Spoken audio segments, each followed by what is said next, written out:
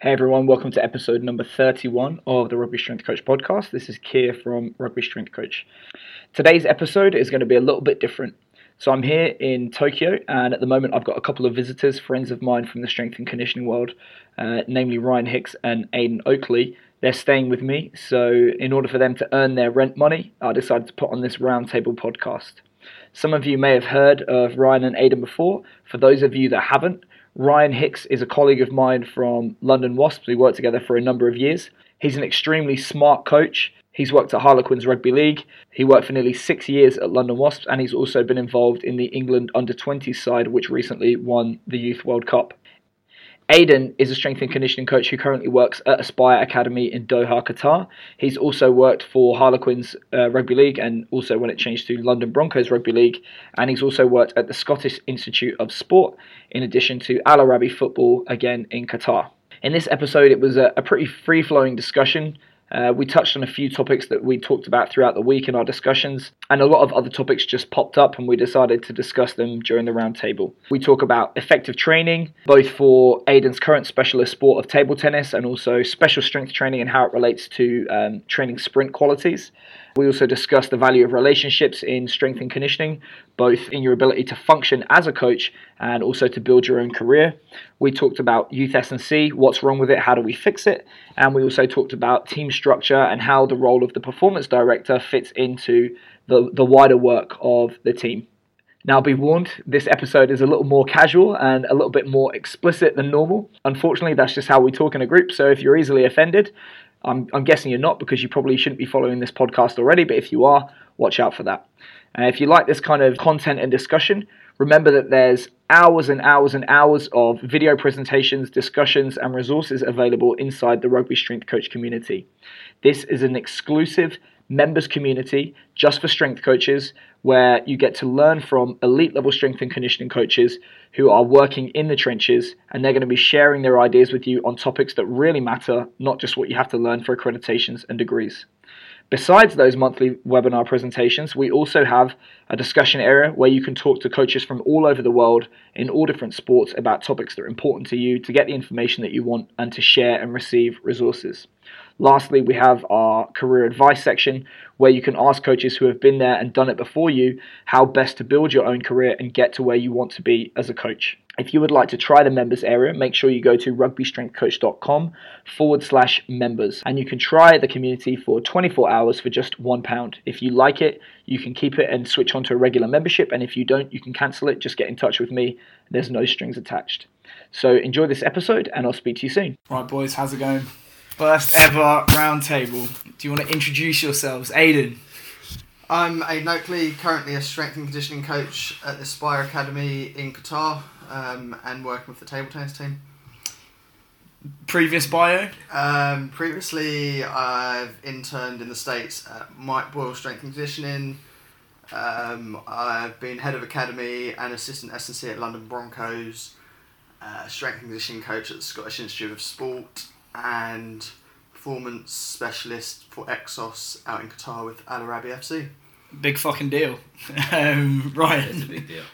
I'm Ryan Hicks. I've just come off the back of a good stint with London Wasps Academy. Off a big K over here. So I've spent, I think, 6 years there in total? Yeah. A couple of years. Did you arrive before me? Just. We arrived at the same time. Just, yeah. No, I started July 2010, end of July. I was in June. So, Oh, really? Yeah. I see. I thought you were there a year before. January. Anyway, yeah, so hang around there like a bad smell for a good time. Prior to that, I was with London Broncos a little bit. With, back in the day. Big A. Was that when it was Harlequin Rugby League? Or? Yeah. Oh, okay. Yeah. And then just PT. Spent a lot of time working with neurological injuries, special physio clinic. Just general PT and sports coaching. Really. And you hold the current world record for longest time taken to complete a master's degree. Well, it's still going, so... yeah, the record grows by the day. Yeah.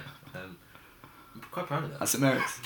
Do you do masters at Merits? Middlesex. Middlesex. And you did your undergrad at Birmingham? Birmingham Uni, yeah. Alright. I'm not an academic. Me neither. Right, let's get into it. So you work with table tennis in Doha. How do you approach a sport like that? Because my impression is that there's no huge forces to overcome besides body weight and the mass of a ping pong ball. How do you approach it in terms of the force production qualities? That is a very good question. A ball weighs 6 grams, so that's kind of what you're having to overcome. But in terms of forces, like if you watch the game, it's a lot of lateral movement, it's a lot of jumping from side to side, so they're having to brake, reduce force, stabilise, and then produce force back in their direction. If you've ever watched a table tennis game, you see them move side to side, it's a lot harder. Frontal plane. Or just trying to react to the ball, Like, I've played against some of my 12-year-old kids, and I've yet to win a game. Like, they are that much better than me. So there's a massive technical, tactical component to that. Yeah.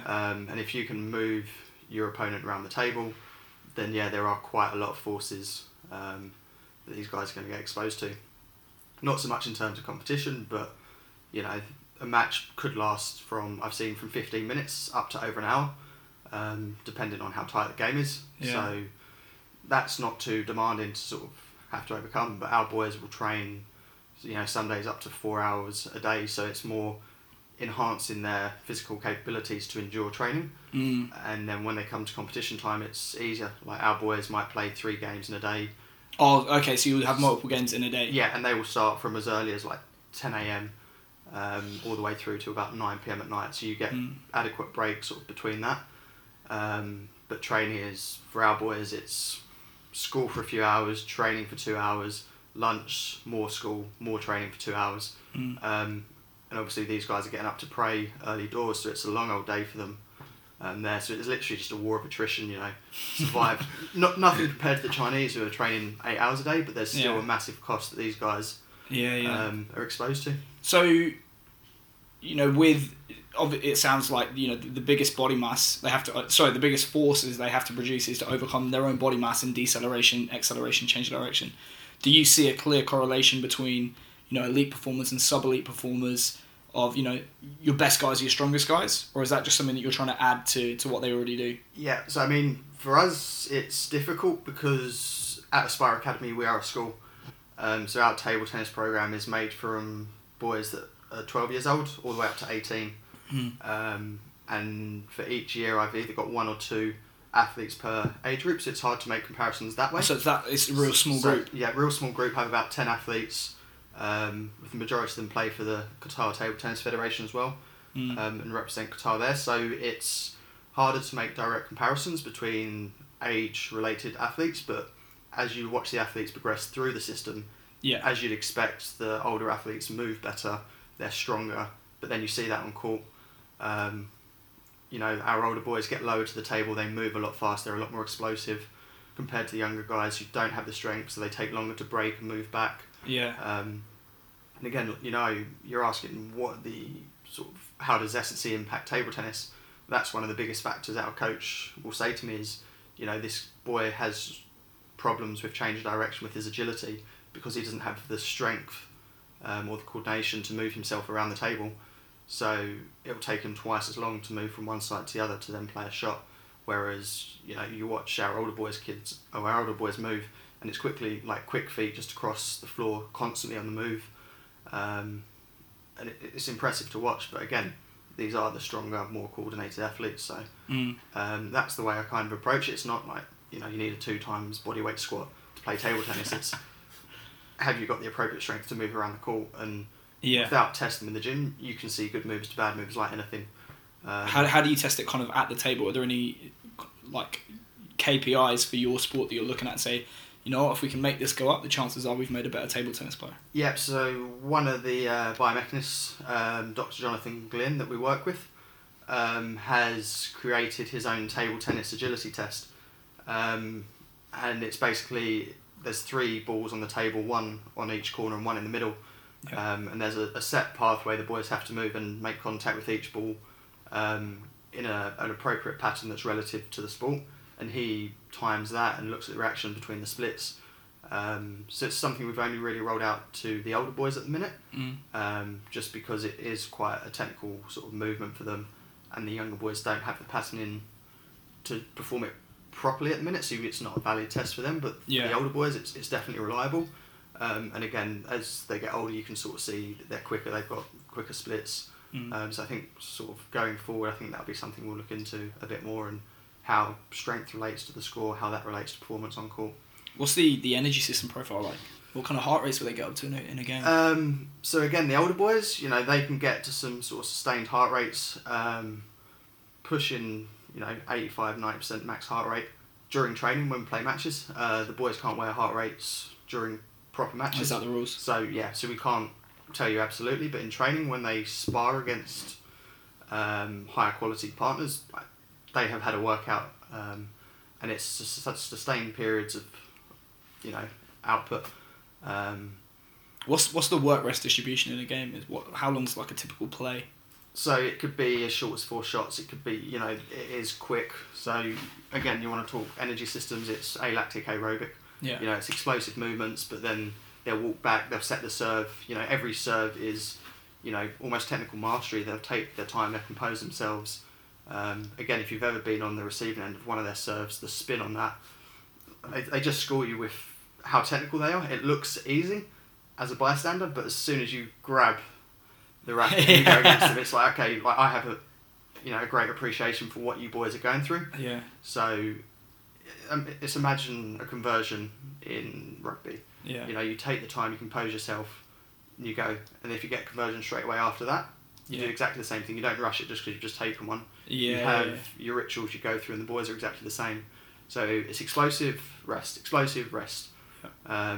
If a decent serve, it could be over like that, and then you set again and go again. What's that book by? Is it Matthew Said? I forget the name of it. It was a rip-off of Outliers by Malcolm Gladwell. Bounce, that's it, yeah. And they said you've actually got less time to respond to a table tennis serve than a tennis serve. Yeah, because the table's shorter, the revolutions on the ball is crazy. Yeah. So trying to learn table tennis from the coaches, they'll serve to you, and you'll just go for a bog standard shot if you've never played table tennis, and because you can't read the spin on the ball, this coach has gone to me, I'm going to serve this way, and it's going to go to the left. You're like, no, I'm just going to hit straight back. It's going to go that, and you don't really appreciate the spin he puts on the ball. So you return the ball, it shoots off left. You're like, okay, fair play. He goes, I'm going to do exactly the same. It's going to go right.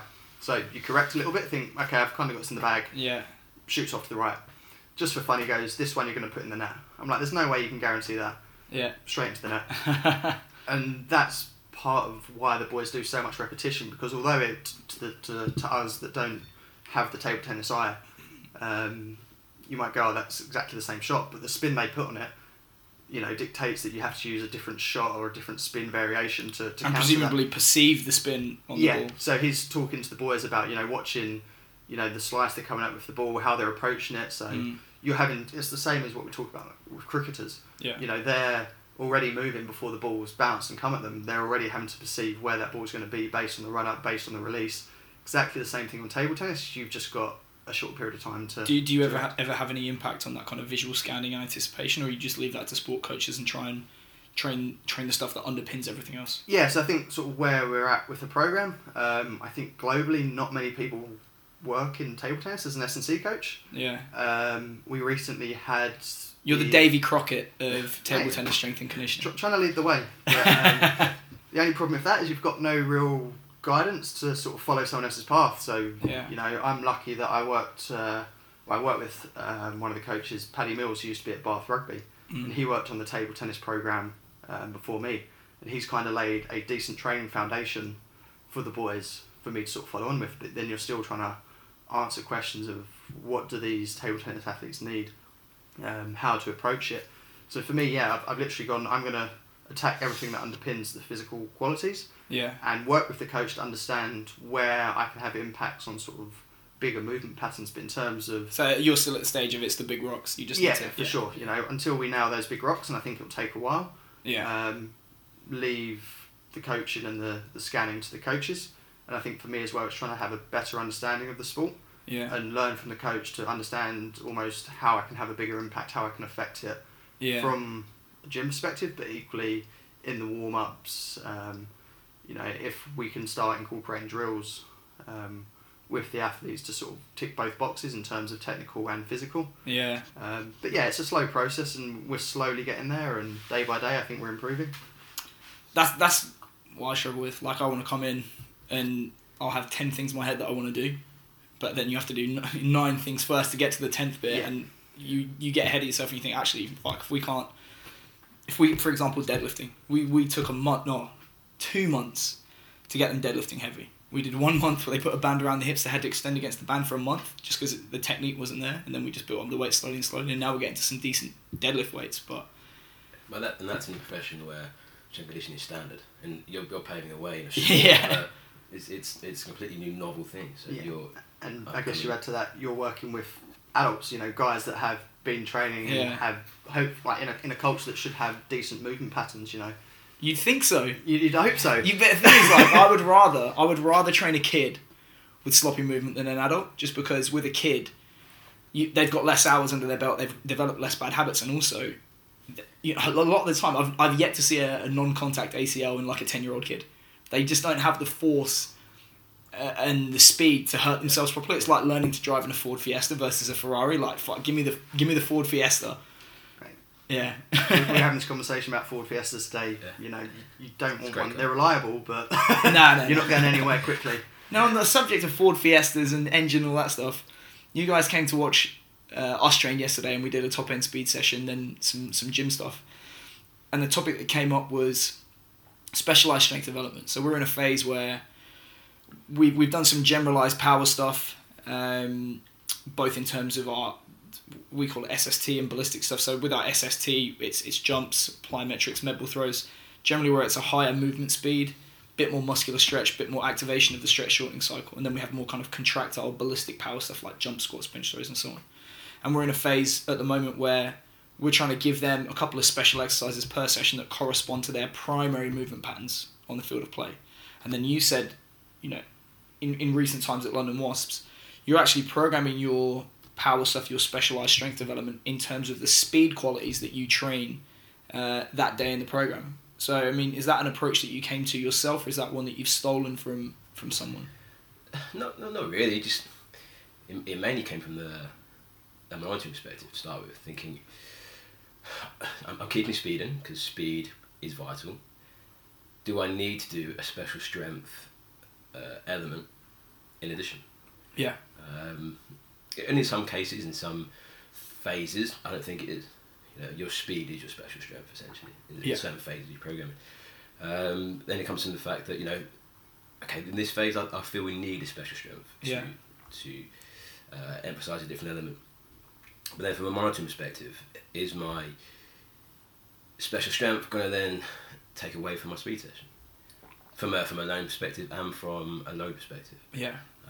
So you're just hammering them again and again with the same kind of thing. Exactly. And then you're looking at 120 kilo props, how many foot contacts have they got, etc., etc. Yeah. However you want to monitor the load placed upon them. So it just seems to me, I'm not a neuroscientist by any stretch of the imagination, but if I'm doing a multi-directional speed session, wouldn't it make sense to do a multi-directional special strength exercise to complement that in the gym? Yeah. If that's what I've deemed is necessary for that individual in that phase. And is it fair to say that, because obviously my perspective from the way that we do it is with inverted commas elite athlete, the generalised training has come and gone, or the emphasis on general training has come and gone, and they're at the stage of their career where basically they're being paid to do a couple of things really, really well and do the other stuff kind of more general. Yeah.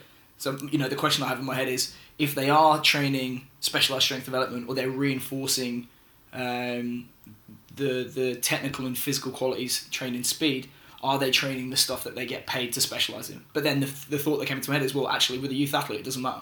No. You're not training for specialisation, you're training to make them ready to be a Premiership player, training in a Premiership environment. And for those guys, especially special strength is a squat. Yeah. Essentially. Yeah. Because they're still going to respond to that stimulus, exactly, right? Exactly. And that's as specialised they need to get a 16 to 18 year old. Potentially, we're getting better now, and maybe that will come in sooner. But essentially, that is special strength. Yeah. For a young guy. Now, on the subject of youth S&C, all three of us have trained in youth S&C at some point. Some of us longer than others. You know, I didn't do it for a huge amount of time. But what are your guys' perception of what gets done badly in youth strength and conditioning and youth professional sport in general, and how do we fix it? Not necessarily us, you know, us as a field. Well, I'll attack it from my perspective in Qatar. And, you know, one of the biggest problems we come across is just working on fundamental movement patterns with the athletes. You know, part of the problem is in Qatar, for particular reasons, the weather. You know, you're not going to go outside and play and experience different sports when it's 50 odd degrees. You know, that is just a fact of life there. These boys don't get exposed to the free play that we'd have had back in like the UK growing up. And I think it sort of more extends now to what you call the technology generation, or the guys that live on iPads and PlayStations, and, you know, where we'd be bored on the weekend or bored over summer, and, you know, playing sport was a form of entertainment and a way of passing the time. Jumpers for goalposts. Mate, exactly. You know, you've got that little sponge ball that's missing chunks out of it, and yeah, I don't think the kids are exposed to that as much nowadays as we were. Is that, do you think in your setting in Qatar, is that a social construct or is that an environment construct? I think it's a bit of both. I think it's... They've got huge obesity rates in the Middle East at the moment, don't they? Yeah. Right. So, for both reasons. They've got the money now, so they don't have to work, and also it's hot as balls. Yeah, and there's the cultural element. It's very family orientated. You know, you go home, you spend time with your family as a big family. When it's hot outside, you know, you'll stay up late as a family indoors. So yeah, there's certain factors that don't expose them to experience, you know, multi-sports growing up. Yeah, obesity is a massive sort of epidemic out there at the minute, which they are trying to tackle. You know, particularly around Aspire Zone. They're trying to address that. We've got Aspire Active, which is a gym. They've got parks and pathways, and they're trying to encourage people to go walking in the malls because it's air conditioned. So you're trying to take out, you know, the excuses. You know, it's 50 odd degrees, yeah, but, you know, come walk in the mall and be active there. So it's getting there. So you obviously you're advocating that they're doing multiple sports, as many sports as possible, as young as possible. Yeah, I mean, that's probably the best way, and a way we attack that in Aspire is the Year 7 kids, or the first years at Aspire, go into what we call foundation programme. Yeah. So although when they come into Aspire, they come into a sports, they come into table tennis or squash, athletics or football, in that first year, they still train with the squads, you know, most days, but in the mornings, they take part in multi-sports. So we have fencing, gymnastics, wrestling, football, handball, basketball, volleyball. We are trying to, almost in a forced environment, you know, expose them to the skills that we'd have had growing up or in PE lessons. So we are trying to address it that way. But even coming out of that, having a year, we still find kids that struggle to squat and to lunge. So yes, it's starting to address the problem, but I think there's a deeper issue there in terms of teaching the kids these movements. And I think, like we say, that lays the foundation. If you've got those fundamental movement skills, you can then progress on. But for us, it's that is a big focus of our program right now. Yeah, especially you shouldn't be you can't really make the case to do anything beyond that until you've nailed it. Yeah, like you say, big rocks first, and for us, that's it's like going out of the house naked, but in a real fancy suit and so a real fancy tie and hats. Like you're missing the more important part. You put the icing on the cake, but there's no cake there. So what's the point in putting tasty icing on a cake made of dog shit? So one of the things that I remember from our time when we worked together at WASP was a big issue for me was the sheer volume of work. So like we've said it already, like multiple sports are a good thing if you're a developing athlete, but the trouble arises when you're really good at those sports, because then you're getting flogged. Matt, you're getting flogged. Remember, he was national level athlete, track and field, went to a private school, so they wanted their pound of flesh. Then he was England county club school on top. How do you address that as a strength and conditioning coach? So a kid comes to you and says, you know what, I'm dead. Well, how do you? I mean, you can make an argument for both sides. You want them to be general athletes that can do anything, but yet they need to specialise at some point. Yeah. You know, at what age? Well, that's the question, isn't it? And I think that's individual for every setting and every club, even in the Premiership. You know? Billy Vunipola. When did Billy start specialising? But you Birth. Yeah. But yeah, you know, you might have a kid. So we've got kids coming through now that, you know, they're breaking into the senior squad, and they probably started specialising. Well, I know one lad that started specialising. I think he was just turned 18. Yeah. And he's. What did he do prior to that? He was at college which did multi sports.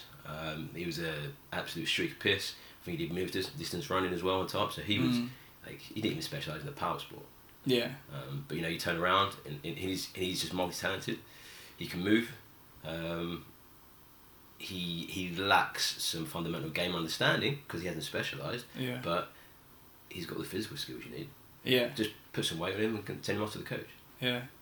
I suppose as well, I think sometimes with kids, you're almost waiting for the sport to pick the athlete. So it doesn't necessarily become immediately obvious, like, you know, this kid's got the physical, unlike Billy. Billy, you know, it's pretty obvious. But like there are some guys where they're, you know, they're still trying to figure out actually which sport am I best at. Yeah. And that, I think it can be quite difficult because the answer you get might not be the answer that your organisation wants. Oh, definitely. You know, I think it's increasing the amount of late entrants, you're saying, into rugby union. Yeah. I think that is increasing as you find these anomalies from nowhere, and our recruitment's getting wider. Yeah, you know, our recruitment is. So Ben Morgan was a pipe fitter at 21. Yeah. Well, I think you then take two sort of opposite ends of the spectrums there. Who's the rugby guy that went and threw discus at the Olympics, then went to the NFL? Lawrence Okoye. Yeah, so you've got him, and then you've got your guy here, the shot putter. He's a hammer thrower, Chinnen, yeah. So, mate, absolute athlete, and you Yeah. say minimal rugby experience, but boy, can he move, is he big Well, I and think that's an powerful. interesting point is you can be a late entrant to the sport, but the later you do it, I think the more physical talent you have to have, because we've identified two people there. Yeah. Lawrence Okoye I think he broke the British discus record in his early 20s. Chinnen's squatting 250 was an elite level hammer thrower. Yeah. Ben Morgan apparently was 140 kilos, a bit of a fat fucker, but 140 kilos is pretty big. Yeah, exactly. But it's positional specific. Yeah. You know, you're not going to get that guy that comes in, no matter how physically talented he is. Yeah. If he can't scrummage and he's 20, Yeah. well, It's not happening. It's too late, bud. Yeah. You've missed it. Let's throw a rugby league sort of topic in here as well. Dwayne Chambers. Yeah. You know, sprinter comes into rugby league, he's got all the speed, Yeah. but mate, if you can't catch and pass and tackle, And arguably that's a less technical sport than rugby union. yeah. Because I was shocked watching Super League on the telly, but also when I did work in the NRL, I was shocked at how young players were starting in the NRL compared to rugby union. And arguably it's because there's a lot less variables to concentrate on within rugby league. It's basically sprint, tackle, pass, Yeah. and run. You know, and we had the average age of the Rooster squad that won the NRL was 23, which is it's unreal. But when you've got, I guess, genetic potential and freaks like that, you know, Yeah. it helps. But I mean, yeah, we had boys debuting at 17, 18, and you look at them and you think, to the man, they're physically not capable. But when you've got the technical capability, it's like, well, you know, Yeah. you can get away with it. Fuck, it turns them into dickheads though. Yeah, and you can't get away with it for so long. You know, Being a dickhead or selecting young kids? Yeah. You get thrown to a full season of Premiership rugby and you're 18 and you're not physically prepared. Yeah. You know, you're probably not going to last You reckon? a season. Yeah. How many players have we seen at Wasps? Guys that were outstandingly physically talented get thrown to their first season. Yeah. They just little niggles here and there, and their body it's just not there. Yeah. Well, it was interesting. I had a conversation, I think it was with David Joyce, when I was in Sydney, and he just said there's always a lot of injuries compared to the rest of the squad in the rookies that come up, just because they cannot handle the volume and intensity of a professional environment. Like, speaking to those guys, I think they'll hit 60 kilometres in a pre-season, which is... Yeah, but I think That's double the highest that we've gone this year, and that was a big week for us. the AFL is a completely different breed, though, isn't it? Like, they don't really have academy structures underneath. You know, you kind of adopt these athletes through the draft, and they've come through different programs. And they You might almost be coming don't from catch different up. countries. Yeah, and then the way the AFL tackles it is, you know, some clubs limit what those athletes are exposed to. So the rookies might get, say, 80% of the training volume that week, so they are trying to address it. And I think it's the same in rugby. You know, you don't really want to expose an 18-year-old kid to a full season of that, because you are going to break them. But you know, you need to expose them, drip feed them as and when you can. Yeah. You know, some circumstances with injuries, you have to buy it. Yeah. But you manage players in and out of their Yeah. careers, don't you? from my perspective, I see a lot of players being managed out of their careers, but not so many being managed into their careers. Sink or swim. Yeah, and that's a product of of the money that's in rugby these days, and unfortunately the way the game could potentially go. Yeah. If there aren't good coaches in place. Yeah. Chatting to one of the guys when I was up in Scotland around long-term athlete development, new physical development, whatever you want to call it, and it was about one of the young halfbacks that had come through the club and was playing for Scotland, still relatively young, physically not massively developed, but his response to the question about youth athlete development and this athlete is like, when you're good enough, you're good enough. It's not, okay, we're going to hold you back till you hit X, Y and Z. It's like, if you can play at that level, you're going to play at that level, and it's like, how do you manage that process around it and develop that athlete? Because, you look at rugby league, Sam Tompkins, this kid was a stick, but until there's a couple of injuries, this kid wasn't getting a look in, and now he's a star, went to the NRL, That didn't go so well. But, they paid him the best part of $500,000 for it not to go well there. I mean, I'll suck for that amount. Go ahead. Just another one to touch on, sort of as we came into this sort of topic here. I think you boys spoke about the other day, which I think is massive. When you're saying you've got a kid at club rugby that might be playing international at private school, and it's like, who owns that program? I think what you boys were saying was, there's only sort of so much that athlete can sort of take, and who's going to be the one that sort of steps up and loses out in terms invariably of the program. has to be you. Yeah, and you guys were saying at Wasp is that you were happy to let them do sort of their school program, their school S&C program, at the expense of you guys not being able to work for them how you'd want to. Oh, mate, sometimes you just send them home. Yeah. Yeah. Again, And they go, well, what did you do? He's got much better. Yeah. Send him home. And they fucking grow half a foot in like 3 months. And oh my god, what program you got this kid on? It's called Sleep. So you want to talk about youth development? It's like they've got school, they've got social stress. You look at Brian Mann's stuff. With his D1 athletes, and so like a 10 times higher injury rate if you're in academic stress and you have to come up from the bench. Yeah. So it's like things you don't necessarily consider as stressors, but when you're a teenage boy worrying about girls, school, GCSEs. Yeah, exams. You want to be the England star, but you're worried about club rugby. I remember we had one at Wasp Academy. Around the time of his GCSEs, he wasn't sure if he was going to get re-signed. He managed to get a girl pregnant at the same time. I was like, fucking hell. Yeah, and what do you do? You're like, oh, it's heavy squats. Oh, no, he just held his hand and said, see you next week. Some days you go, okay, rest. And I think that's... Name the baby Kia, come back next week. But what you're forgetting as well is, like, through some of our monitoring stuff that we put in place, is that some of these kids are actually incurring higher training loads than professional players. I remember we had an academy kid who... I think at the time the first team were averaging about 2,500 arbitrary units, and we had a kid at a private school hit 5,000. It's crazy. And you can say the level he's playing at is completely different, but it's all relevant. Yeah. It's still probably more than he needs. It's probably what he can handle rather than what he needs. Yeah, is he developing or is he just getting tired and fatigued? Yeah. And I think you're shooting yourself in the foot, because if his body gets used to 5,000 arbitrary units of training, you're going to need more than that to get him to progress. It's not even that, but you bring back down and he breaks. We've had senior academy guys that train a full first team week of training, go to loan clubs 2 nights a week, they drop out the next year, they don't go to loan club anymore, they train low drops and they break. Yeah. And you said that about a kid you had at England under 20s, like his load was ridiculously low. Yeah, these guys are screaming out to want to do more, and we're trying to protect them, but we're actually breaking them. Yeah. Like, they want a high training load. That's what he's used to doing. It's what he's done for the last 5 years. He's been at school. Yeah. Public school boys, they like. I remember at Harrow, like, I think the only 2 big kids I ever saw at Harrow was Billy and Maro Itoje. Yeah. Because they're both freaks. All the other Harrow kids were just like sticks, because they were just. How many hours of PE a day is it? 2 hours a day? Oh god, then you add on whatever crazy things they have to do and go and farm or something, and then special Harrow sports. It's birching ceremonies. Yeah. It's a good place to go to school there. Oh man, I'd go there if I could. What have been some big things that you've changed your mind about, some hard lessons you've had to learn as a coach in, say, the last 12 months? 12 months? I'll drag it back over a few years, and I think working in clubs... You've been spotless for the last 12 months, haven't you? Mate, when you're unemployed for a few of those, it's it's hard to learn from those ones. But I think a massive one in terms of working in club sports is politics. In terms of players, but also coaches. I have an approach of it's, the person first and the athlete, and I think that puts you in good stead in terms of working with the athlete, and they appreciate what you're doing.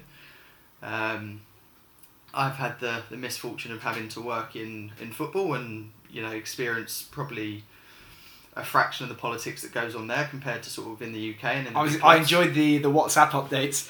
Yeah, and there's some things that are out of your control, but, you know, when you've got players, or when you've got a coach that brings in other fitness staff as well, mid-season, once a coach gets fired, you know, it puts you in an awkward predicament, and, you know, the work you've done with those athletes leading up to that sort of stands you in good stead when you have athletes come in and asking to do sessions with you, you know, I want to get quicker, I want to do speed work, what can I do? Even though you've had to step back from the program with the new coaches coming in, the relationships that you've built with the athletes stand the test of time. I think you guys probably both have experienced that with athletes that probably moved up or moved on and still stay in touch with you.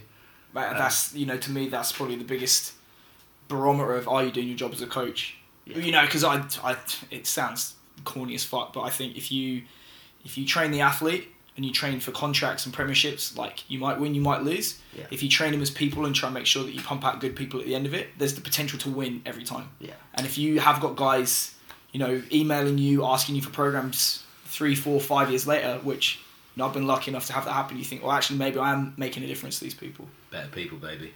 Better people. It takes good people to win championships, I'm told. I've never won a championship with my team, but You and me both. you know, they kind of, I've heard a couple of teams it's been attributed to as the no dickheads policy. Like Sydney Swans are no dickheads, won a championship. I'm told the All Blacks only hire one dickhead, so they give a little bit of room in their team for a dickhead. But you know, if you've got a team full of them, it's probably not going to work. Well, let's just point that dickhead in the right direction. Are you the current England captain? Yeah, Use him as a tool. yeah. He's a super nice guy as well. I just He's a think nice it's. guy, actually. And that's what you want. Like, I remember being at a game, it was Wasps against Northampton, so I used to watch that quite keenly because I worked at Wasps and I'm from Northampton. And I remember there was one game where Courtney Laws, it was where he nearly broke Nicky Robinson in half.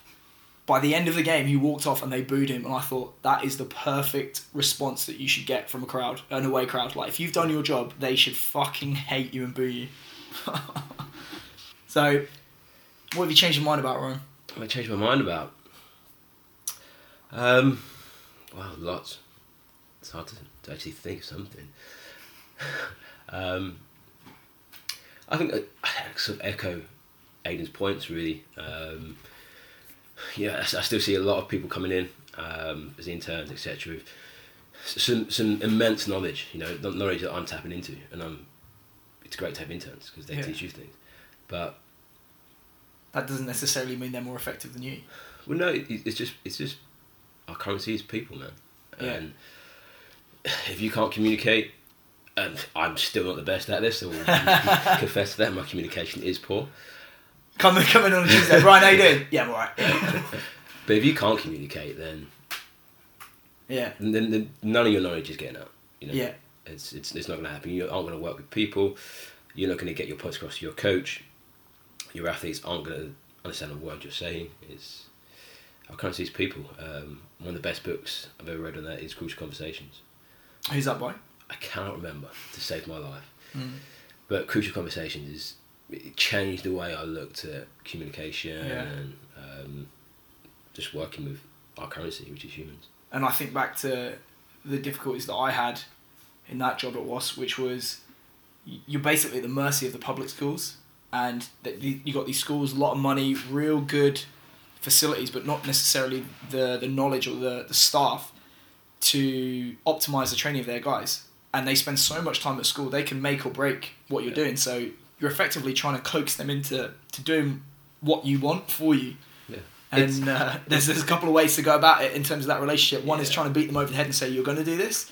And the other one is trying to make them think it's their idea. Like, I always try and take the approach of convince the head coach it's his idea. Yeah. And then when it goes well, pat him on the back and say, good job, great idea. And It's conversation manipulation, isn't it? Yeah. Like manipulation adds a negative connotation, but you are manipulating a conversation to get what you want out of it. Yeah. But that's not a negative. Yeah. Women wear makeup every day. That's manipulation. There you It's go. still socially acceptable.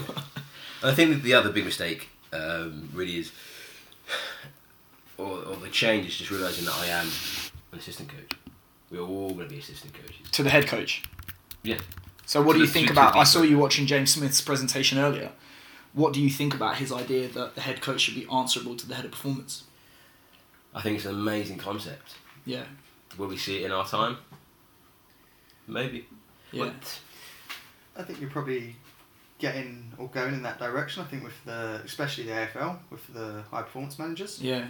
like they are, I think, the second best paid people in the club behind the head coach. As it should be. Yeah, and I think that line's going to get closer and closer. But you need the right person in the right place, and I think if you understand the sport and you can communicate with the head coach, like you are effectively an assistant technical coach who just happens to understand the physical side of the game as well. You go back to sort of where the origins of S&C really started. It was athletics, and I'm in a position where we have quite a few athletics guys that have had good athletes and have taken that process through, from the S&C to maybe having a physio, doing their own nutrition and coaching them. And as it's branched out to other sports, a lot of athletics coaches have gone into rugby or to football or to AFL. Well, with the Soviets, it started as, it wasn't that you were a strength and conditioning coach, you were just The coach. you were the coach, Yeah. and you had to study strength and conditioning as part of your development as a coach. I suppose the advantage of that is you are across all facets of the training, because the problem that we have, or I think we have with big staffs now, is everyone works in a little box. Yeah. What It's I do broken down affects silos, what you do, what you do affects what I do, and so on. And if you don't have systems in place to be aware of what everyone's doing, that's when things can go wrong. But that being said, if you're playing for a team that wins the championship, who's the media interviewing? Yeah. Not the performance director. They're going to interview. And who's the coach. getting fired if it doesn't go well? Exactly. So maybe you're not an assistant coach, but you're a facilitator. Yeah. The Machiavellian one in the background pulling the strings. Exactly. Now, speaking of WhatsApp again, I was getting some serious photos from you and Sam last year in California and Arizona. You went out to Dan Path's and did a week at Altis. What was that experience like, and have there been any other learning experiences that have come close to that for you? I've been pretty lucky to visit some really good places, but you just got to see the following that they've got on social media, the amount of good coaches and athletes that are drawn. How many to followers their do they setup. have? Not as many as you, BK. That's right. But yeah, of course, apart from my visit to Japan, which is currently going okay. Been to the Samurai Museum? Robot Cafe, come on. Yeah. Can't be Robot Cafe. Godzilla, sushi, samurai, mate. Tokyo's done completely. You missed the Penis Festival though. Penis Festival. And has been Takeshi's missed. Castle. Where's Takeshi's Castle? Did you know that got filmed in the 80s? Can't believe that. It's so much earlier than I thought. Broken my heart. Epic. Andy, who another coach from Joey's, was here last week, and he thought it was actually filmed in the 2000s because Craig Charles was narrating over it. Anyway, off topic. But yeah, I mean, Altis is. If anyone's had the pleasure to just interact with Dan and Stuart, their knowledge aside, just the way they interact and work with their athletes I've just not seen anyone else do it that way. Do you think that's just a consequence of years under the belt, or is it the environment they place themselves in where they're learning from different people around them? Because I've heard Buddy Morris speak a couple of times now. Dan Path and Buddy Morris have each other on their doorstep, and that's only going to help them. Exactly. But it's also just a product of being in numerous high level environments that they weren't happy with. Yeah. And the reason I think the Altis is where it is because it's just built out of frustration and that's why it's been created, is it? Exactly, and wanting to see their sport go in the right direction. Yeah. So, That's probably going to take a few quid, isn't it? For me, as a coach, the biggest bugbear for me is people that sort of moan and bitch about stuff but don't come to you with solutions, and it sort of seems like they don't tell me about the pain of labour. Give me the fucking baby. Exactly. Yeah. If you don't like it, do something about it, and yeah. That's what sounds like Altis have. An experience we had at Al Arabi in Qatar is we'd always be on the pitch for training, and the head coach would moan. I was like, the players aren't here. We're due to start, and they'd be getting their sweet tea from the calf and just strolling in, and it's like, that's easy to fix. If training starts at 6, at 5 to 6, you're either in or we lock the gate. Yeah. And we did that, and It happens once and it never happens again. I used to do the same. One guy got sent to extra conditioning, and everyone figured out, I don't want to do extra conditioning, I will turn up on time. Yeah. It's like, what's the solution? Lock the gate. People figure it out. I'll tell you, speaking of learning experiences, I went out to the Satanta College conference in November on youth S&C. Yeah. Dave Aldred was there, who was part of the World Cup winning staff. And he basically, I wrote about it in the blog, he was, I think it was the year 2000, he lives in Australia now. So he's at SeaWorld on the Gold Coast, and he's watching the dolphins do like this backflip through a hoop, catch a fish or whatever, and dive back in the water. And he's thinking, we've got props that can't even fucking lift in the line out properly. So what he did was he sought out the dolphin trainer and spoke to this woman, and he interned as a dolphin trainer for a couple of weeks. And now he said he takes an animal behaviour modelling approach with his athletes. He said if you do it right, he's going to make a massive fuss, and if you don't do it right, he's just going to remove the reinforcement. And it's like you said, like, if you turn up on time, great job. If you don't, the door's locked, and you're probably going to learn pretty quick. Train them like dolphins. Yeah. So have there been any learning experiences or trips that you've made that have stuck with you as a coach? Mate, I think there's a few. Not so much trips, but more just meeting and interacting with practitioners. So moving on from the outer sort of perspective, you've obviously in the UK, you've got Jonas Dodo. Off the back of his seminar, he had Ben Rosenblatt as well, who I'd visited before, and just the way they simplify things down. If I said to you, talk to me about speed training, you can go really in depth and go shin angles, knee angles, this much force, horizontal, vertical. And you've seen yesterday, it doesn't always materialise. No, but then you go, just knee up, boom, drive, simple, especially like working in Qatar, you working out here, the language barrier. Yeah. Mate, I had the fortune of seeing Nick Winkelman present at UKSCA on internal, external Q, and I thought, this stuff's amazing. I moved to Qatar and they didn't really speak English. I'm like, well, that's gone out the window straight away. You find another way, you demo or you keep it. In a way, it helps because it forces you to be economical with your words. Yeah. Because you can't be ineconomical. Yeah, and like we were saying earlier, it's like the whole point of being a coach is at some point you become obsolete because your athletes have figured it out themselves. You've helped your job them is along to the pathway. steer the ship, kind of thing. And if you can do that as simply as possible or as easy as possible, that rugby players, not always the brightest bunch. Yeah. So if you can keep it real simple and they understand, then it's perfect, and that's kind of the message those guys give out. Same with Dan Howes. Been fortunate enough to get in and see him. I know you boys know him well. Yeah. But again, it's just simple, understands it all, but doesn't have to tell it to the players. Yeah. We're doing this because X, Y, and Z. It's like, no, you need to put force here, boom, move forward. It relates to rugby in this way. I try and tailor it. Like I'll try and hit in the middle. Yeah. If it's obvious that you've got a guy who's not that cerebral, it doesn't make any sense to him. He doesn't care. You drop it down a notch and just say, imagine you're fucking the air, squeeze your ass, smash the imaginary midget in the face with your knee, push back through the floor for acceleration, for example. Yeah. But then you've got other guys that want to be more intellectual about it, and then you can kind of adjust. Yeah. Yeah. Overcoaching. It's like, yeah. We all want to do it, and you catch yourself doing it. And you're like, wow, I screwed that up. Yep. But it's like the more you talk, the more chance you have of screwing it up. Just what are the key points? Boom, boom, boom. Athlete gets it. Keep it short and sweet as opposed to just whining on. I think we've all done it. I think talk about interns and new coaches. Like, I have this information, I've got to share it. You get to the point now, it's like actually like. And you realise actually, like, you can see it with younger coaches. I'm not to say I'm never guilty of it now, but you see it with younger coaches. Like they launch into something and explain it, and before you realise, the guys have been stood there for 30 seconds.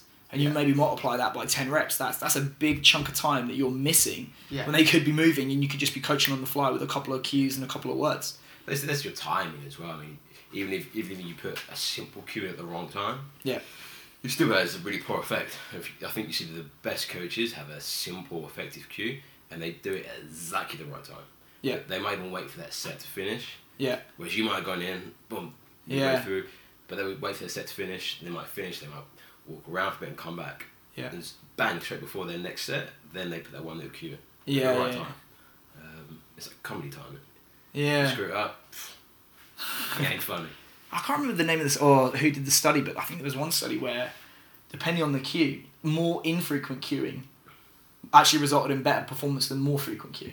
Because it's almost like once you get in the head, you kind of choke performance. They think, right, I need to do this. I need to do this. Overthink it, don't you? It's just as opposed to just one or two. Right, get your reps in the bank. Okay, what's the biggest issue you see there that I can correct that's going to have the biggest bang for the buck? And that's maybe the advantage of I've mentioned him again, fucking Franz Bosch. But dynamical systems, by shaping the environment, you don't have to say stuff which confuses the athlete. You just put constraint on the task and say, right, off you go. And you constraint to your freedom. Yeah, exactly. Yeah. Don't get Tom Farrow started on that, mate. You speak to Tom Farrow about constraints, develop it. He and I had a conversation where we're talking about constraints and work, and I said, I think it's a good thing because you're working with a team of coaches. You need to put constraints on, we do this at this time. Like I said yesterday, we're going to do this at this time. We're going to do this at this time. Here are the exercises which are appropriate in this block. Here's the exercise appropriate in this block. Here's how we're going to work, and it's going to flow like this. That's really, really good if you're working with a group of coaches where you have to clone yourself. By putting those constraints on yourself and others, it makes it easier to replicate the system and make sure that no matter where your athletes are or who's in front of them, they're probably getting a consistent standard of coaching. But he and I had that conversation. He said, yeah, I agree. And then we managed to get to the garden path of how Seinfeld, when he was writing the Seinfeld show with, what's his face off Curb Your Enthusiasm? Larry David. They had to write an episode where it was about masturbation, but then the network banned them from using the word masturbation. And because that constraint had been put on them in the writing process, they came up with 200 euphemisms for the word masturbate in the episode. So, like you said, your constraints can be your freedom. Oh, that's a whole lot of wanking. But I think that's massive. Like, yeah, we have our systems in place with coaching athletes, but I think one of the biggest things I've taken away from sort of seeing you coach here, you coach with the Argentina guys pre-World Cup, with the Exos stuff. I've had more clubs than Tiger Woods. Yeah. But yeah, when people ask you like, what's the Exos methodology? The results these guys have in such a short period of time, are impressive, and it's like, it's just the system. I think like Checklist Manifesto, the book sort of touches on it. You have your checklist to work through.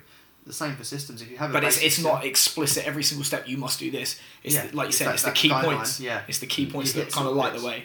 But as you've got like your 4-phase program you have on your website, and you take athletes through, it's like Exos talk about having that thread run through the program, and it's like, right, this block will lead onto this block to lead onto this block, and you've got your system. And I think whatever sport you work in, it's adaptable to that sport, but that system sort of carries you through and just sort of guides you through. Which I think is massive, like the S&C coach, you can get caught up in everything. You second guess yourself? Yeah. Man, I'm doing it now. Like, we've come up with this system and I've been using it for 3 years, but even now it's got to the point where I'm second guessing myself, and you do need like guys like you visit me or by yourself to take a step back and say, actually, if we had to write it down on a postcard, what's the 1 or 2 things that we're trying to achieve in this phase? And let's try and achieve those. And if we do that, great. Then we can move on to other stuff. But I think it's better to do one thing well than try and fail to do 10 things. Mate, we were chatting today. We were out obviously sightseeing while you were working and discussing your program and the special strength training, the speed stuff. And we're like, what would we do differently? And there was tweaks here and there, but it's like the underlying factor is, from a strength and power perspective, you guys are squatting, benching, pulling, chinning, doing speed. It's like, you're hitting all the bases, and it's like there's 1,000 ways to skin a cat. It's just what suits your preference and your environment, and you just sort of tweak it as you go. And like you're saying, you've had this system over a couple of years, but it's still evolving, still tweaking. For sure. And I think that's the essence of S&C, isn't it? It's like, not I've got one system and it works, period. It's I'll go through it, I'll revise my thought process, my thinking, what am I trying to get. And I think you come out to somewhere like here where it challenges you from a coaching perspective or an environment perspective. Political. Yeah, but if you go back to a more established rugby club like in the UK or Australia that has been around for longer, and the athletes are international England, Australia caps, stuff you learn here can affect that system, where actually you've had to simplify it here, that you go back to UK and it works in a more complex environment, but it's made your and maybe because you've got the staff around you to implement it. Yeah. And your program hasn't got any sexier. You've just got simpler. I mean, you look at these old coaches, your Dan Paffs, your Boos, and they've got training menus. Dan Baker. Yeah. They're training menus. These menus haven't changed. Yeah. For ages. So it's not. Are the athletes getting bored or tired of what you're doing, or are you getting tired of coaching it and then you change it? Mate, that's the biggest thing. Like when people say to me, "Oh, the boys might get bored. We need to change the program." I was like, what's really fucking boring? Losing. Yeah. And it's not your job to entertain. It would be nice to entertain the boys, but really your job is to make them better and to improve all of those physical and technical qualities. I would rather absolutely smash those and have a bunch of bored athletes than have a bunch of, guys jumping around, doing handstands, all that shit. They having a super awesome time, but actually they're not moving anywhere physically. Yeah, I think you look in the grand scheme of things, like the boys will come in and squat, and they might squat through every pre-season. We've squatted every week. Yeah, but that squat takes 15, 20 minutes max. Yeah. And then you get the novelty of, you've got your units, you've got conditioning, you've got rugby, you've got speed, you've got change of direction. Like, surprisingly, when it gets heavy, all the boredom goes out the window and they want to start competing. Testosterone goes through the roof, yeah. Mate. Absolutely. It's the biggest thing, egos, isn't it? And yeah, you want to change it up? Yeah. Right, put some more weight on the bar. Yeah. Yeah, you're not bored. And you know they're not bored because they're lifting. Yeah. If a rugby player was bored, he ain't lifting heavy. Yeah. You don't care. Absolutely. He's on his phone. Yeah.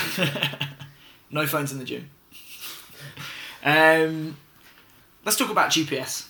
So, I mean, I've been picking your brains about how you use GPS within a rugby setting, what the value is, what are variables to look at, and obviously that's compounded by the difficulties of if you're in a team where you don't have the money for a unit for each player. Like we've discussed that was the case at Broncos. Yeah. It's the case here. What have been some of the key things that you've learned about GPS and its implication for training rugby athletes? I think the biggest thing I've learned is that most skills coaches don't give a shit. Yep. So, you get GPS for the first time and these cool things that I'm going to do. I've read about this, read about that, I'm going to put this in place. Goes back to fundamentals again, right? They don't care. If you can give them like a simple traffic light score, how 1 out of 5 score, how a play did, how they're feeling, yeah, it'll make sense to them. Or a graph, at best. Yeah. And I think that's the main thing. It's another one of those things where we have to take it, monitor everything, but feedback a few things. Yeah. And in rugby specific contexts. Yeah, so the coaches understand, like, obviously not from my experience, but I was fortunate enough to go and see Port Adelaide when they were over in Dubai. Hell of a staff. Mate, great setup, like, so impressed. I knew nothing about AFL. Rocked up over there, Darren Burgess was, kind enough to have me over. And I've watched AFL on the TV, but I didn't realise it's like 50 odd players, 15 odd staff. Mate, the squads are huge. We were at Camp Wallaby once with the Roosters and the Swans were there. It's just, they're like an army. Yeah, and they're all mic'd up, and the biggest thing that hit me was that just everything ran like clockwork. You had guys doing MAS runs outside the pitch. They had some handball games, they had some other stuff going on, but everyone knew everything, and it just moved and worked. And was fortunate enough to spend a bit of time with the head of sports science, Stuart Graham, and that's what he had. He had his traffic light system, and then they had different zones of how it related to the games, and they talked through that. And it's like, this relates to, below a game average, or this is game average, or this is above. But if you're a coach and you come in, what's the total distance, what's the high speed running? Oh, this is equivalent to a game, or it was above a game, and it's green traffic light, red traffic light. It's easy. Yeah. The coaches understand it. They can process that information. I'm not saying it's the point where when football people go, we are going to train to the demands of the game for this specifically and base it all off that. But from a contextual standpoint, the coach understands it. How did I do? Yeah, and they can understand, like, how does my drill relate to what the boys are going to get exposed to? Yeah. And if it's... Because it may look similar, but it doesn't necessarily hit what you're looking for from a physical perspective. Yeah, and if you can compare training to a game and tailor it towards that, like, everyone wants to make training harder than a game so that when you play, it's easy. On that note, check out the Rugby Strength Coach blog where I wrote a blog post exactly about that. It's like, basically, at some point, the stimulation of training in games is not enough to develop physically. You must train above or below the intensity of the game. Which is why we gym. Yeah. That's why we have a job. So, what have been some of the drawbacks of the different systems that you use? I know you and I both use GP Sports. Ryan's used StatSport and Catapult. Yeah. It seems to me that Catapult's the gold standard. Yeah, I think I'd agree with that. I think you look at the research and having Gabbett, having worked with Catapult, it's got the most studies out. And they've got Ben Peterson on board now in the USA. Yeah, they're doing some serious research. It's only getting bigger, isn't it, and growing, but as a sport with technology, I think Carl Val is like the biggest sort of guy to harp on about it, and it gets annoying at times, but you're like, this guy's right. Is it valid? Is it reliable? Show me it measures what it's meant to measure. Yeah. And And he said it's going to be obsolete within 5 years. Yeah. Yeah. So it's just going moves to forward so isn't quick. it? But like the error on some GPS units. massive. Yeah. So you were talking about the other day with smallest worthwhile change. Like, can you be certain that what you're measuring is actually measuring what you think it is, and is it You get signal or noise. Yeah. Yeah, I did a small test with some of the Stat Sports units, individual units at a time, walking around the pitch, and you see the trace where it thought I walked. Yeah. I did not walk that far. Yeah. I did not walk that far. So you look at that and you're like, you're hanging your hat on some of these measurements that you've pleaded to get 5 minutes with your coach to talk to him about, and you find out. Actually, it's not. Yeah. It's not foolproof. You've only got to look technology. at what Martin Boucher did a couple of years ago when he was at Aspire, 50 GPS units or 30, whatever, put them in a cart and drag them around, you see that the difference is there. And Between the individual units. yeah, and I think it was either him or Matt Varley who was talking about it at the Aspire Training Load conference we had this year. And the difference between when they update the software as well is you still They get change the massive variance. algorithm. So And is it right, like, your positioning on Earth can change it according to, like, your angle of the horizon? And well, I think it depends on the satellites you've got Yeah. available at the same time. And the biggest problem you have is you train in one place all the time, but you train at different times, so you play in different locations. Yeah. Are you making sure you've got the right sort of signal there? But the biggest thing I shot myself in the foot with when I saw that study is I hadn't seen that when I was at the Broncos because obviously he hadn't done it yet. But like I said, we had 10 units and we're rotating those units on a daily basis with the key players we're trying to watch, or Yeah. are we covering all positions, or who's not injured? At some point, it's like, Yeah. fuck, there's only Because presumably it gets even more important if you've got an injured player, because you are having to carefully progress that load to get them back. yeah. And if you're getting that error of you're changing the unit all the time or training at different times, Yeah. is the player doing what you think the player's actually doing? So it's just things to consider now. And like you're in the same boat with 10 GPS units. And Yeah. You've even 13, but we put squad. 3 on. Yeah. We put 3 on our most soon to return rehabbers. Yeah. So that's one thing I've tried to change, is be really on top of on-feet volume for rehabbers, just because we need to get them back up to where they were, but do it in the right manner, not too slow, not too fast. But then we have 10 others that we try and have one prop, one hooker, one lock, maybe a couple of back rows, a couple of halfbacks, some centres and back 3, and then that's the best that we can do now, is like try and look at the average positional demands and then apply them to other people, to everyone in that team. But then obviously you've got different people that play the game differently. Like for example, Sam Jones at Wasps, Billy Vanapola, same position, probably not going to get the same GPS measures in a game. But that's a reflection of where your current team is. Yeah. Is having 35 units going to change the way you implement? Not unless you have the staff and the resources to. Exactly. So. And that's the thing. Like I think if to do GPS well these days, it needs to be a full-time member of staff doing it. Yeah. So it's monitoring across the board, isn't it? Yeah. If sports science. Yeah. If you've got the time to dedicate to sports science and monitoring, then employ all these sexy gizmos. But if your culture isn't right, then it doesn't matter, because you're going to get. You get people lying on your monitoring anyway. Of course, and then you're going to get people aren't going to listen. You're going to get potentially a prisoner and guard kind of relationship if there's a bit of a negative vibe going around. Yeah. So, I think GPS where it is now is a reflection of where we are as strength and conditioning in sports science in general. Too complex. It's all an experiment. Well, I think it takes the first year for you to actually get useful information. Because you're still trying to find your feet for the first year, find out what's normal for you and for your team. But then put in a situation where you've collected the norms across certain players, they go and retire, or you've had a system with a head coach, he gets fired mid-season, and training changes that way. You see it all the time in football. We've had it in league and football. What's that study Mladen linked to? Like, you can follow coaches around the league and see the injury patterns. Yeah. So it's like you might play a completely different system. You've collected all the data for 6 months, and then that system changes. So it's like, is that information you've collected now valid based on the changing coach? Yeah. And it's the problem with science is it's always changing and evolving. Well, this is why I think WOWS, WRU have got it sorted, because their units are central. Yeah. For all the provincial clubs. Yep. Sweet. And they get all the data back in a central place, and I think that's the way that England rugby could potentially go You know.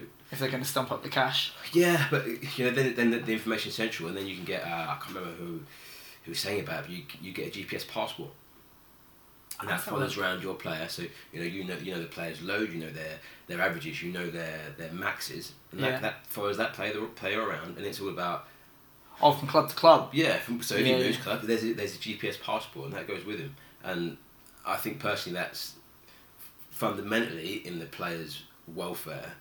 Perspective, it has to be the way to go.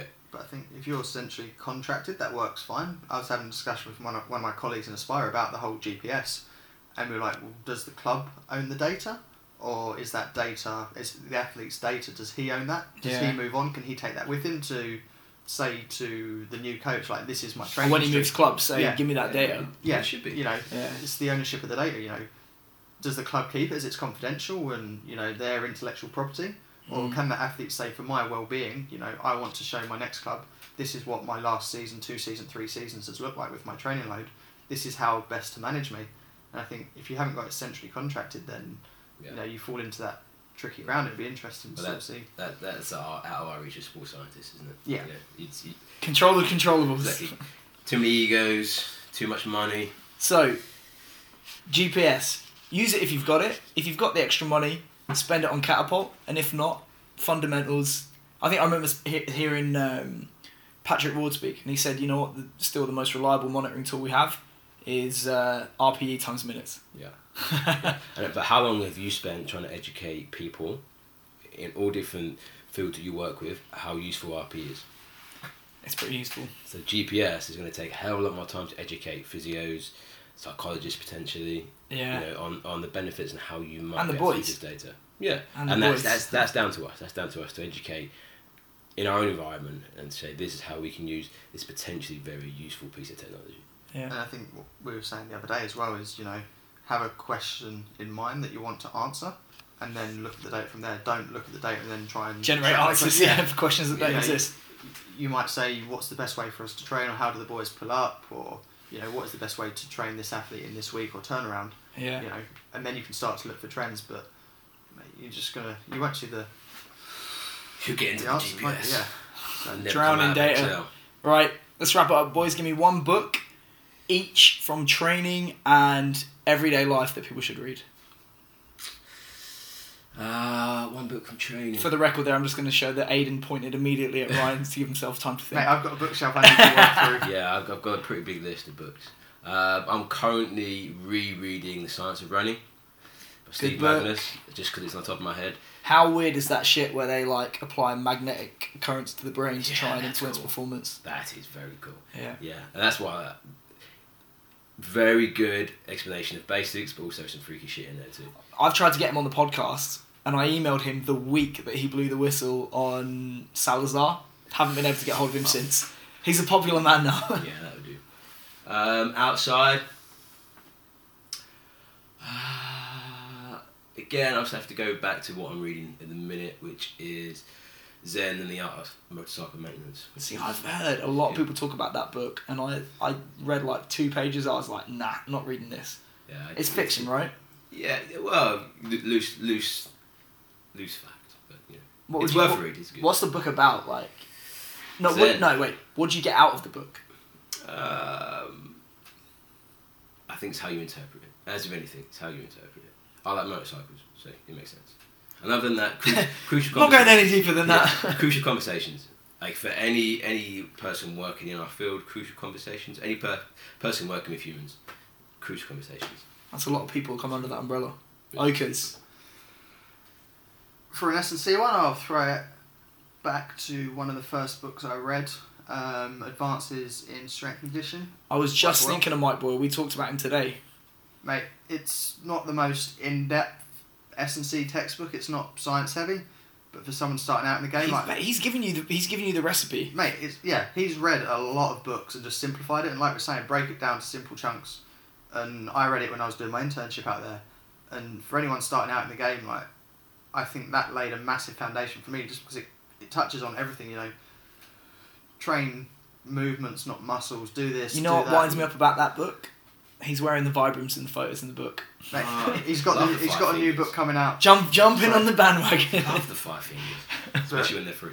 Yeah, and then Life Book. I haven't read it in a while, but I'm going to throw out Creating Magic. It's about one of the Disney VPs, and just basically how he worked his way through. I think it was in the food industry. I think he worked in restaurants to start with, and just worked his way up to be a VP in Disney, and just sort of talks you through some of the experiences that he had on the way up. And yeah, I've got a ton of books that I need to read, but I think I'll. Which books are you going to read? What's on the pile? Mate, there's tons. I've got with Leaders Eat Last with me at the minute. Good book. Simon Sinek. So read Start With Why. Enjoyed that. He fucking piles it on with the trail sometimes, Simon Sinek. Yeah. Mate, I think it's a simple message that just... I get it, but... Yeah. But again, it comes back to, as coaches, being accountable to your program. Why is your athlete doing this particular exercise? How does it relate to the sport? And then why should they care? Yeah. And like when you're taking your guys through the special strength stuff, you're telling them props, hookers, back row, whatever. This is going to make you better at. Yeah, at what you get paid to do. Yeah. So I think from that perspective, it's massive. It could be a shorter book, but it repeats the same message, and I think that message is quite important. Why? And it's something as a coach I ask myself a lot. So yeah, I've got that. And then there's emotional intelligence, and I think it's working with emotional intelligence.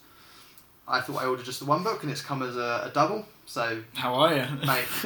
I think that's a massive thing. Yeah. So that'll be the next challenge. But mate, it's a brick. But I think dealing with people is what we do on a daily basis, and trying to affect behaviour. So for me, that was a massive book that I want to read and try and apply, especially when you're coaching with kids, mate. I'm still reading Thinking Fast and Thinking Slow by Daniel Kahneman. Yeah. So I think it's a psychology book, but he won the Nobel Prize for economics. It's about decision making, processing information and stuff. It's quite interesting to see the biases that people have. But I'm not sure if it's me. I need to get through it and finish it. I say that high performance training for sport too. David Joyce. Someone mentioned that on the previous episode. It's awesome. I can't wait for 20, 30, 40 years time to look back on that book, and that book is a snapshot of I think where our industry's at with specialists in their own individual areas, with a real broad subject range, and I can't wait for say 30, 40 years to look back on that as a snapshot of where we are right now as an industry. Yeah. Hopefully it won't be like aviation, because we had Concorde 40 years ago and now we have it. Hopefully we'll get better. So where can people find you online? At AJ Oakley on Twitter. I just retweet a lot of people's stuff. Come on, mate. You got some red hot banter on there as well. Mate, only this week. But yeah, that's probably the best place, and I just retweet smarter people's stuff that I like. And think's worth sharing. Mate, I realised the other day, I think I follow like 5 different dogs on Instagram. So, you're probably doing a better job than me on social media. Wee man. I think mine's at _Ryan Hicks, I think. Someone got in there with just Ryan Hicks before you. Wee man, but no. I'm going to surprise you here. When I went to enter in, Keir went flat on Twitter. No competition. There's no surprise. But, yeah, I just retweet your stuff, really do. That's about it. I appreciate that, mate. I was actually shocked. I looked at my Twitter profile the other day. I've done like 22,000 tweets. Oh fucking hell! The amount of time that I've spent on Twitter. But we've been here for a week. We see how much time you spend on Twitter. I know, but it's it's good. It's good for speaking to people, getting information, putting it out there, receiving it. You are not on Twitter. No. Insta these days. It's growing faster than Twitter. I haven't got that yet.